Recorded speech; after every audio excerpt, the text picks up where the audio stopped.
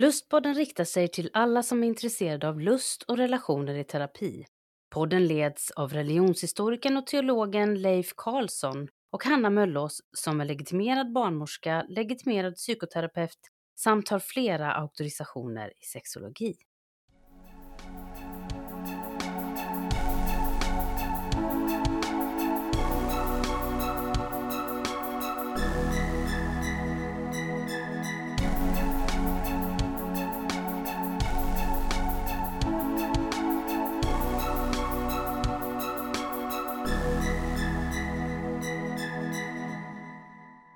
Dagens lustpodd ska fortsätta med att resonera kring mångtusenåriga texters betydelse för hur vi hanterar sexuella relationer.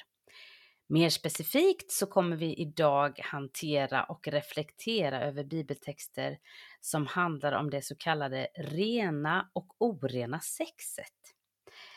Dessa texter skiljer ju sig mycket från dagens syn på sexualitet, men kanske finns det vissa gemensamma nämnare vad gäller hur vi delar upp sex i bra eller sämre sex. Rätt eller fel.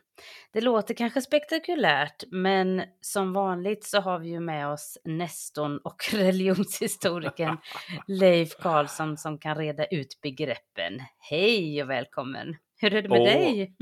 Tack så hemskt mycket. Ja, det brukar jag ju alltid säga naturligtvis. Men idag tycker jag det är ganska viktigt att ställa frågan tillbaka till dig. Hur du mår efter helgens dramatik. Ja, det har ju varit midsommarhelg och innan här så fick jag ju möjlighet att ta vaccin då i den här coronapandemin.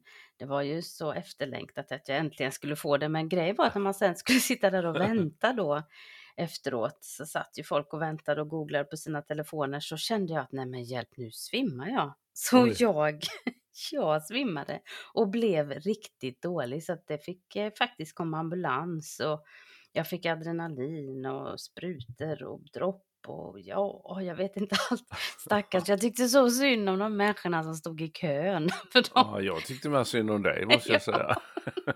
Ja, så kan man ju också tänka. Men jag tänkte det var ju lite jobbigt att se det innan man ska få sin vaccination kanske. Ja, Men nu så mår jag bra. Jag har sovit hela helgen så nu mår jag bra. Men jag har ju lite vaccination i kroppen i alla fall.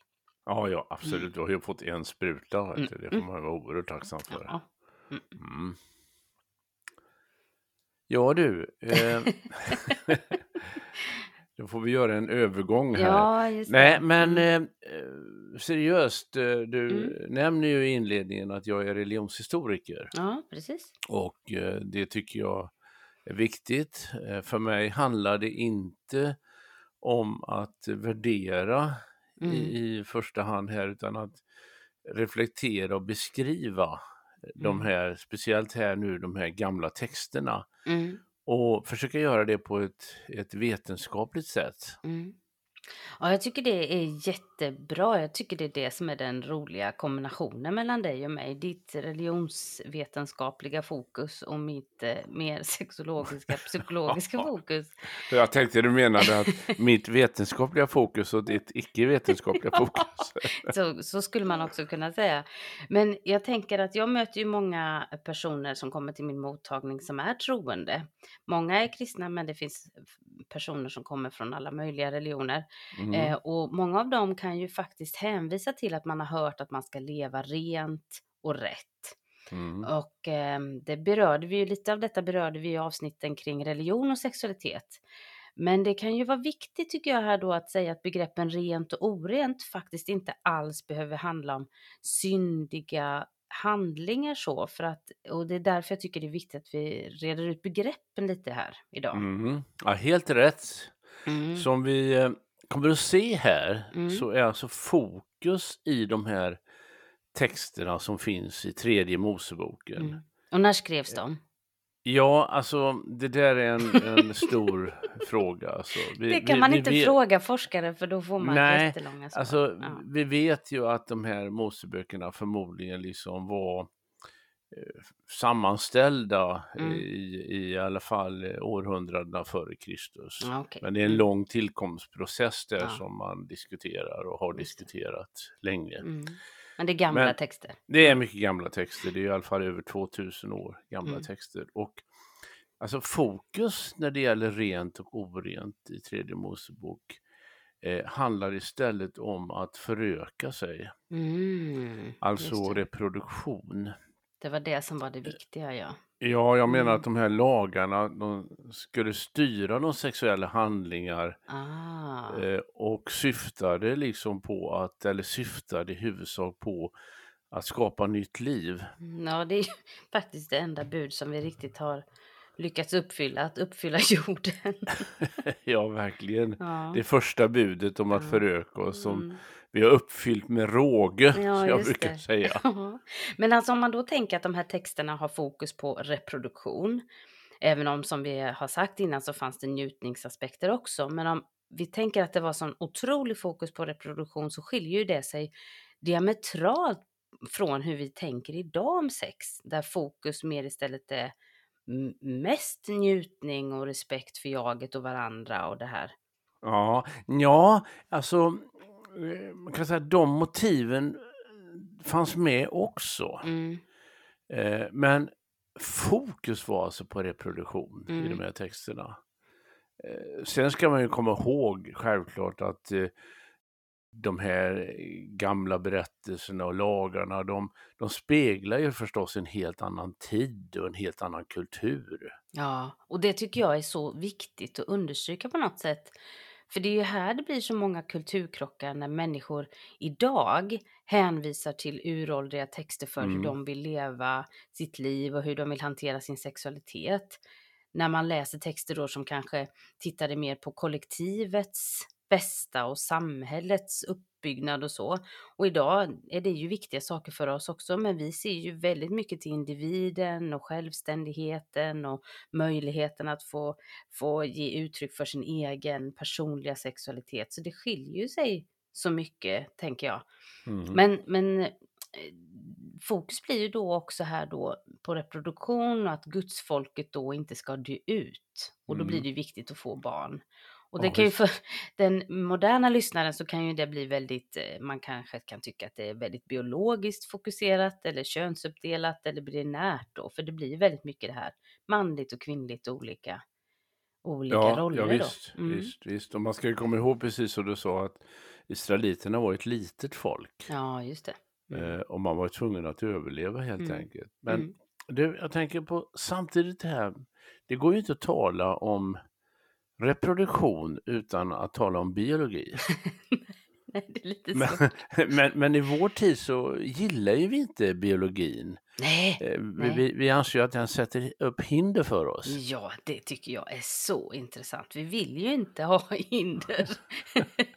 Vi vill ju liksom inte ha några förutsättningar som stör våra rytmer och Mm. begränsar oss på något sätt. Och det här är så, det finns ju överallt i hela livet. Alltså vi vill ju till exempel att affärer ska vara öppna dygnet runt, alla dagar på året. Liksom. Det ska inte finnas några begränsningar så. Och det är ju samma sak med vår kropp.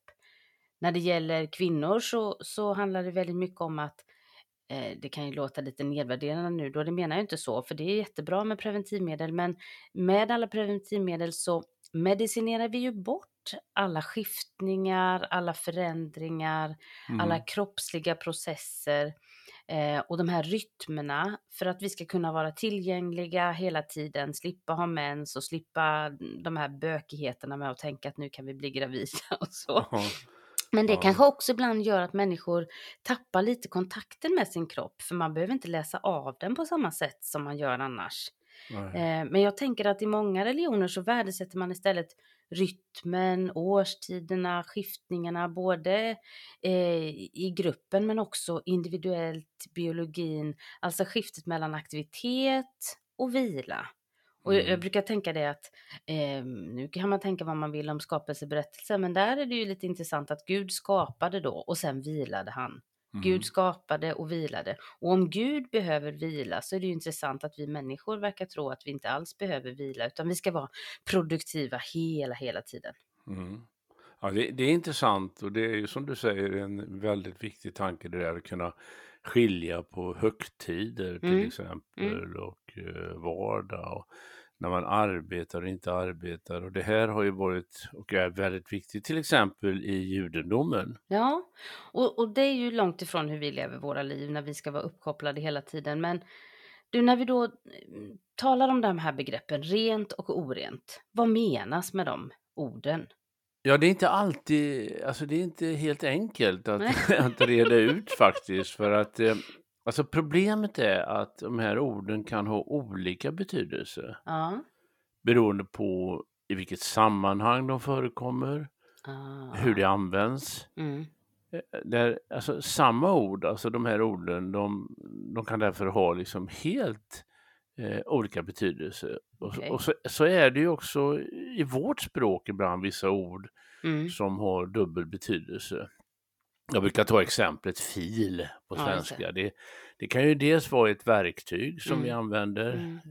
Det kan också vara någonting vi äter till frukost. Mm. Och det kan vara någonting vi kör bilen i, Ja, en just det. fil. Ja. Så att det gäller liksom att se på sammanhanget Mm. hur orden, begreppen används.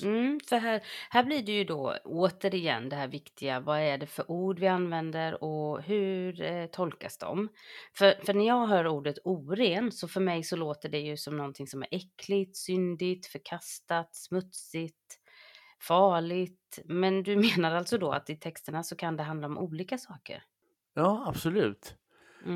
Om vi bara tar en betydelse först.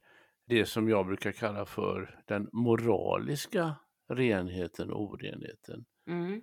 Här handlar det om att man har gjort någonting som har brutit mot Guds moraliska bud som handlar om mord, stöld, Ja, just det. förtryck och göra andra människor illa. Sådana här rättsbegrepp. Mm. Och då blev man, sa man, oren. Mm. Och det krävdes förlåtelse och försoning för att kunna bli ren. Just det. Men så har vi en annan betydelse, en helt annan betydelse, nämligen det som man kan kalla för rituell renhet och orenhet. Ja. Det innebar att man inte kunde delta i kulten eller i gudstjänsterna vid vissa tider. Okej. Och under de här perioderna så hette det att man var rituellt oren. Mm.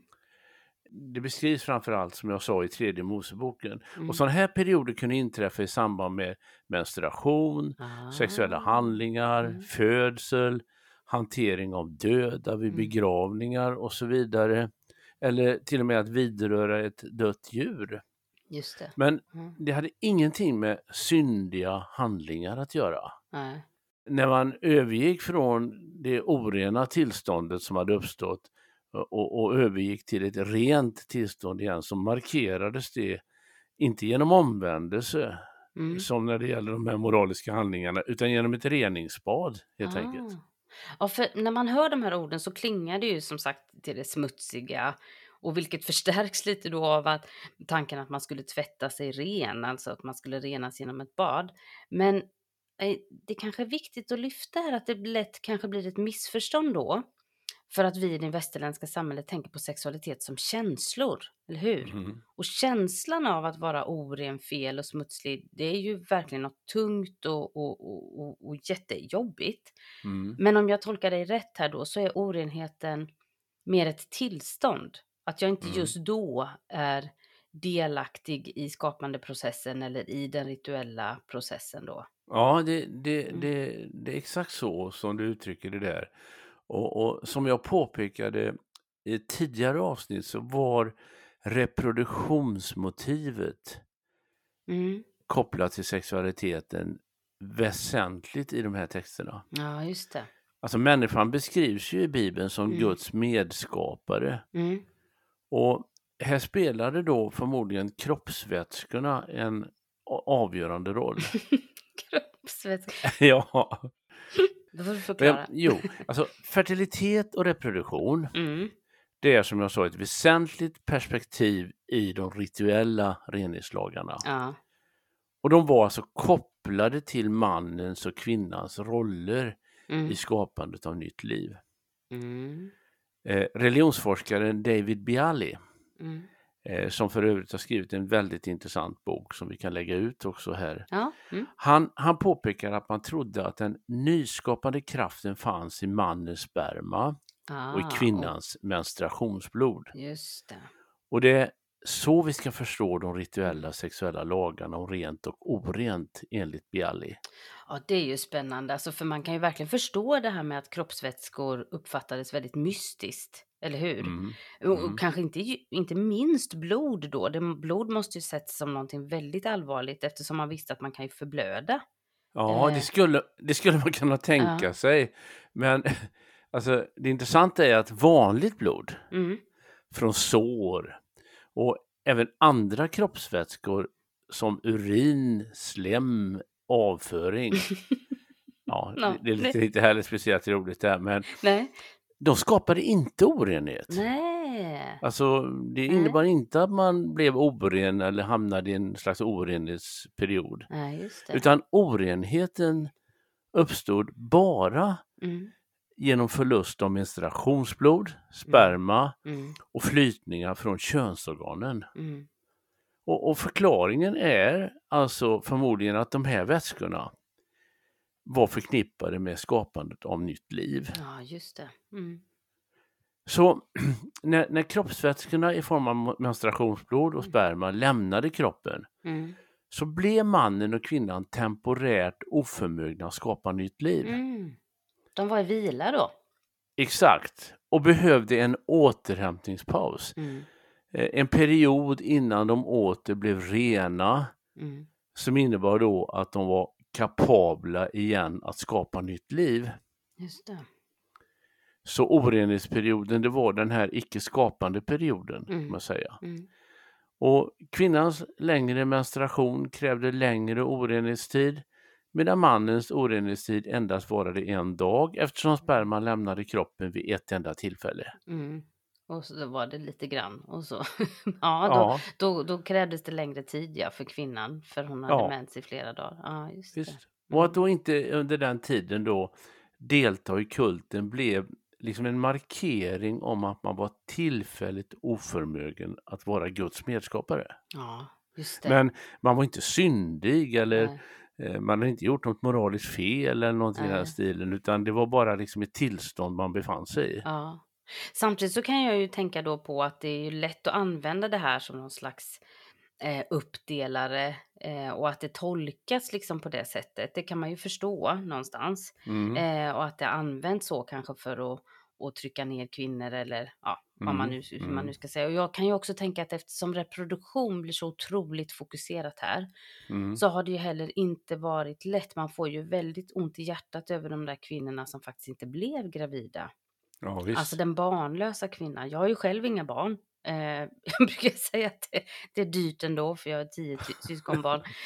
Så det går ingen nöd på mig. Men jag tänker på alla de här förväntningarna, kraven, önskningarna. Att man själv kanske inte vill ha barn. Men man har en omgivning som då förväntar sig det. För det är på det sättet man får status. Det är på det sättet man anses vara Guds medskapare då. Men jag tycker det är viktigt att säga att det här att vara Guds medskapare, det handlar ju inte bara om att föda barn på löpande band, utan också ta hand om barnen. Att vara medskapare på det sättet, att ta hand om livet. Och det kan ju vem som helst göra, oavsett om man föder barn eller inte. Ja, Men det det, är tycker jag. ja, Det är väldigt viktigt att poängtera, tycker jag, det du säger nu. Va? Att man måste bredda den här uppgiften. Och de här lagarna vi pratar om nu, de är ju så väldigt strikt inriktade på fertilitet. ja, verkligen. Men du, har det varit så i kyrkans historia också, det här med att man inte fick delta i gudstjänsten, till exempel när man hade fött barn eller sådär? Ja, alltså man har ju tolkat de här lagarna på det sättet att man ska vara liksom en tid utanför kyrkans gudstjänstgemenskap och sen tas upp igen. Mm.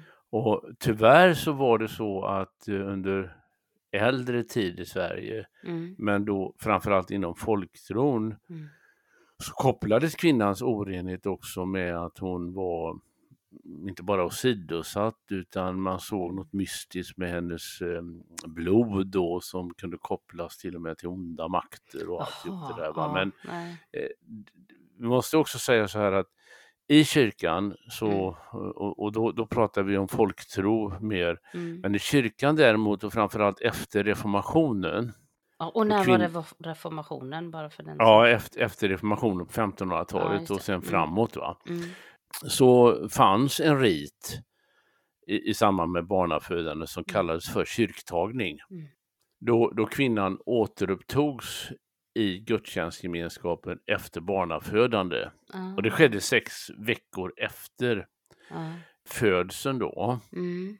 Men det var mer ett tillfälle för tacksägelse över över det nyfödda barnet och att förlossningen hade gått bra. Så att det handlar inte om liksom på något sätt att en slags markering om att kvinnan skulle liksom på något sätt varit sämre innan och bättre nu och kunde gå in i gemenskapen. Och den här kyrktagningen som vi kallar den har förekommit faktiskt ända in på 1900-talet i en del församlingar. Alltså jag tänker på det här med att kvinnan var oren då rituellt efter att hon hade fött barn. Då finns det ju i de här gamla texterna tanken om att hon var oren lite längre om hon hade fött en flicka. Ja, än om hon hade fött en pojk. 80 dagar jämfört med en pojk 40 dagar. Det är ju jätteintressant och det är ju många som brukar tolka det då och tänka som att då skulle det vara för att det var sämre att föda en flicka och finare att föda en pojk för då var man oren kortare tid. Men jag har en egen liten teori om det där. Nu kommer min lilla ovetenskapliga teori då. Men det var ju faktiskt så att för flera tusen år sedan i det israelitiska samhället när en kvinna födde ett barn, om hon födde en pojk, då visste hon att den här pojken kommer jag leva med tills jag dör. Alltså den här pojken, när den gifter sig så kommer den pojkens fru då kommer flytta in till mig. Eller hur? Men om hon visste att hon födde en flicka, den här mamman som födde barn, då visste hon faktiskt att det här barnet kommer jag förlora när hon är typ 14-15 år och ska gifta sig och kanske flytta till en helt annan by. Så jag vill liksom välja att tolka det lite som att då kanske hon behövde få mysa lite extra länge med den där bebisen faktiskt. Och det kanske jag får tolka det lite romantiskt, men jag tycker att det är en intressant tanke faktiskt. Att man behövde få vara längre i den här barnsängstiden. Ja, det låter intressant faktiskt. Det är en intressant reflektion verkligen. Och tiderna som sagt såg ju, alltså tidsintervallerna var ju längre som du säger mellan flickor och pojkar här. Man kan ju också tänka sig att de här olika intervallerna mellan rent och orent var mer gynnsamma för reproduktionen. Ja, just det. Alltså, dels det här att mannen skulle vila mellan sädesavgångarna, det gynnade säkert produktionen av starkare sädesceller. Så kan man tänka. Men också det här att kvinnan var oren när hon hade mens och sen en vecka till. Det gjorde ju att när hon väl började ha sex så var hon ju i sin ägglossning faktiskt. Så jag tänker att det är intressant för när jag pratar och föreläser om manlig biologi och kvinnlig biologi så brukar jag ju sätta fokus på det här att precis allting i kvinnans biologi går egentligen så otroligt sakta. Eller hur? För det ägget som formade mig, det ägget som blev du, de äggen de formades i vår mammas äggstockar när hon själv låg som foster i sin mammas mage. Alltså det är ju jättelänge sedan, så när man föder ett barn som har äggstockar så finns alltså de ägganlagen redan som ska finnas. De är redan liksom formade. Jag tycker det är helt otroligt. Och sen går ju allting i kvinnans menscykel så sakta. Man har mens en vecka, sen går det en vecka till. Och sen har man liksom ägglossning och förlorar ett litet ägg. Och sen går det en vecka till och en vecka till. Det är ju jättelånga processer. Men hos männen går det ju liksom så här. För det tar ju liksom, jag tror man producerar ungefär 100 miljoner spermier om dagen. Oj. Ja. Jag hörde där, du klappade i händerna där. Ja, men det går så fort. Det är liksom 3 dagar så har du USA, brukar jag säga. Det är helt otroligt faktiskt. Ja, Ja. det är ju möjligt att israeliterna kände till de här skillnaderna i Ja. biologin. Jag sitter här och tänker på också att den här längre återhämtningspausen när det gäller flickor kanske berodde på, som du säger, att kvinnan är mer komplicerad att Nu tar du i, ja. det är mer Ja. komplicerat att göra kvinnor än män. Ja, just det. Männen är mer enkelt konstruerade, Just det, kanske ja. mer primitiva. Ja. Då behövs det inte så lång återhämtningsperiod. Nej, just det. De är bara pang på. Ja, precis. Ja, Nu faller vi nu in är i vi- riktiga gamla traditionella roller. Men det är jätteintressant för vad är vad? Vad är hönan och ägget i detta? Ja, Det är jätteintressant. Ja, det är väldigt intressant, även om det är ganska djärva tolkningar ja, det får man vi nog gör säga. nu. Ja. Alltså, det reproduktiva kan ju vara överens om då var reproduktiva draget var alltså väldigt viktigt i de här lagarna om rent och orent. Mm. Det är ju vår slutsats här. Och Mm. det gällde ju även de sexuella handlingar som var helt tabu. Mm. Jag tänker på manliga homosexuella handlingar, Just det. sex med djur och incest och allt det Ja. där skrivs då i tredje Mosebok kapitel 18. Och det är ju intressant för de här sakerna då, homosexuella sexuella handlingar, sex med djur, incest, leder ju inte till reproduktion. Men det är ju intressant för det tas ju egentligen inte upp då andra sexuella handlingar som inte skulle ge jag menar allt sex ger ju faktiskt inte reproduktion. Det finns ju Nej. sexuella handlingar som inte ger det, de tas inte upp. Och det verkar heller inte tas upp då kvinnliga homosexuella handlingar. Nej, det tycker jag är intressant, att Ja. det är manliga homosexuella handlingar. Ja. Lesbiska förhållanden nämns inte i de här sammanhangen. Och förklaringen är förmodligen då att det spills ingen livgivande sperma helt enkelt. Just under själva sexet där, nej. Nej, utan det är ju det här med det här mystiska i mannens liksom Ja, för säd, va? när kvinnan också hade menstruation skulle man inte ha sex. Så skulle det ha varit så att sexet kopplades till det menstruationsblodet Ja, så var det ändå inte så att man hade sex just då. nej. Om man följde Nej. de här lagarna. Ja, det är Mm. jätteintressant. Vi måste ju någon gång naturligtvis ta upp alla de här olika tolkningarna som finns kring samkönade sexuella handlingar, både i de här texterna men sen även i Nya testamentets texter och hur det har tolkats i historien i kyrkan och så. Men det ämnet kräver ju lite mer tid och är värt att lyftas i nya avsnitt naturligtvis. Ja, Så det tar vi längre absolut, fram. va? Men det här är ju jätteintressant att man pratar till exempel inte om att oralsex skulle vara fel här, om du förstår vad jag menar. Utan man utgår från att sexet handlar om det som ger reproduktion. Ja, det menar jag är en huvudtanke i det här, va? Och vi måste ju konstatera här nu när vi har haft det här och har det här resonemanget att här blir verkligen krockar mellan dåtida lagar och förbud med vår tid här, va? Och det är svårt att harmonisera de här lagarna med vårt moderna rättighetsarbete och tänkande kring sexuella frågor.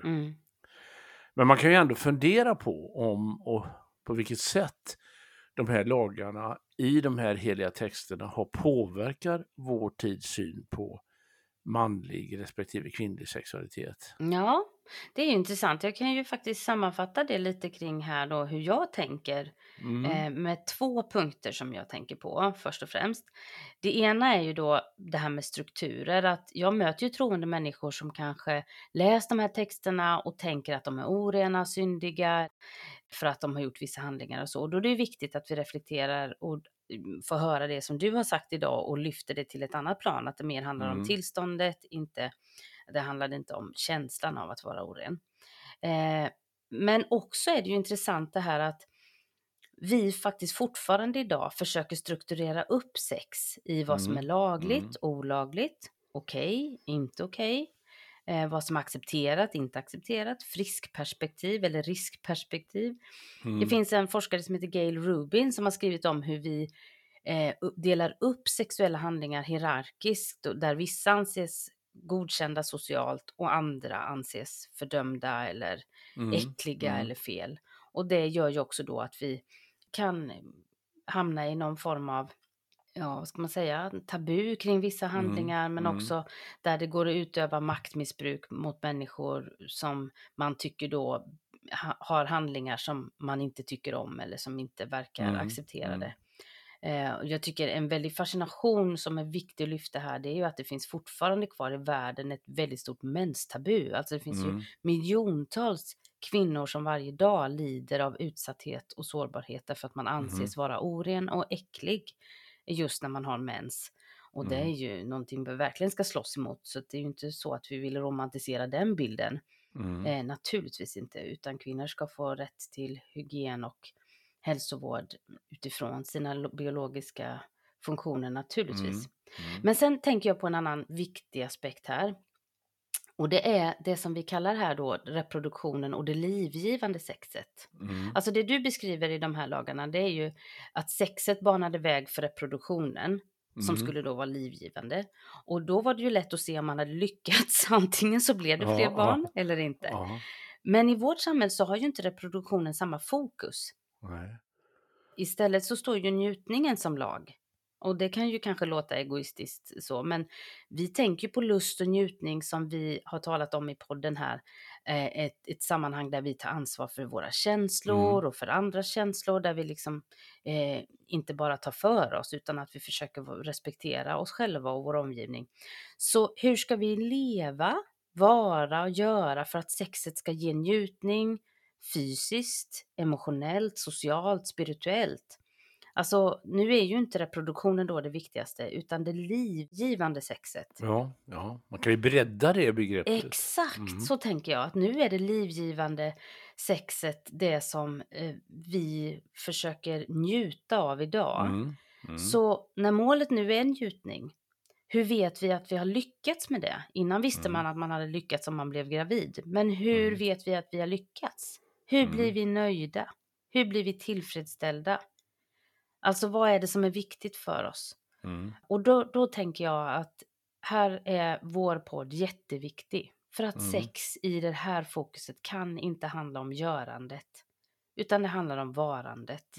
Hur tar vi hand om vår kropp? Hur tar vi hand om vår själ, vår ande, vår spiritualitet? Hur tar vi hand om våra medmänniskor? Och det är ju mycket, mycket svårare att sätta lagar kring det egentligen.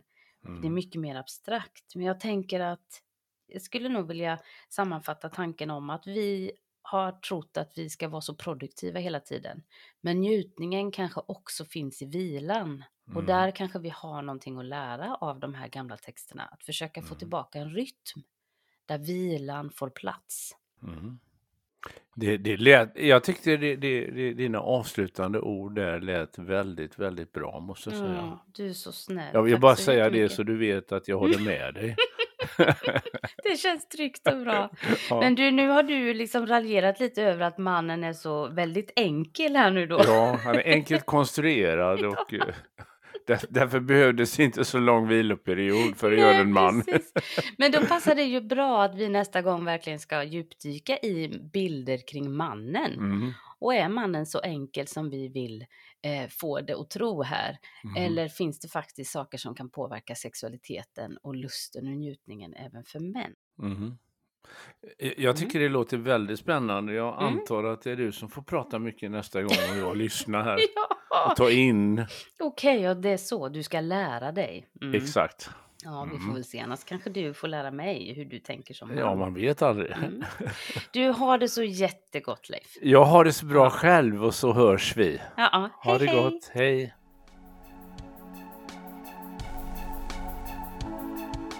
Du har lyssnat till Lustpodden.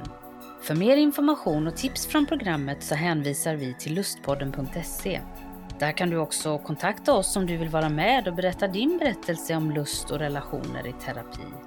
Signaturmelodin är skapad av Johan Nilsson och redaktör och producent och ansvarig för klippning är Julia Linde.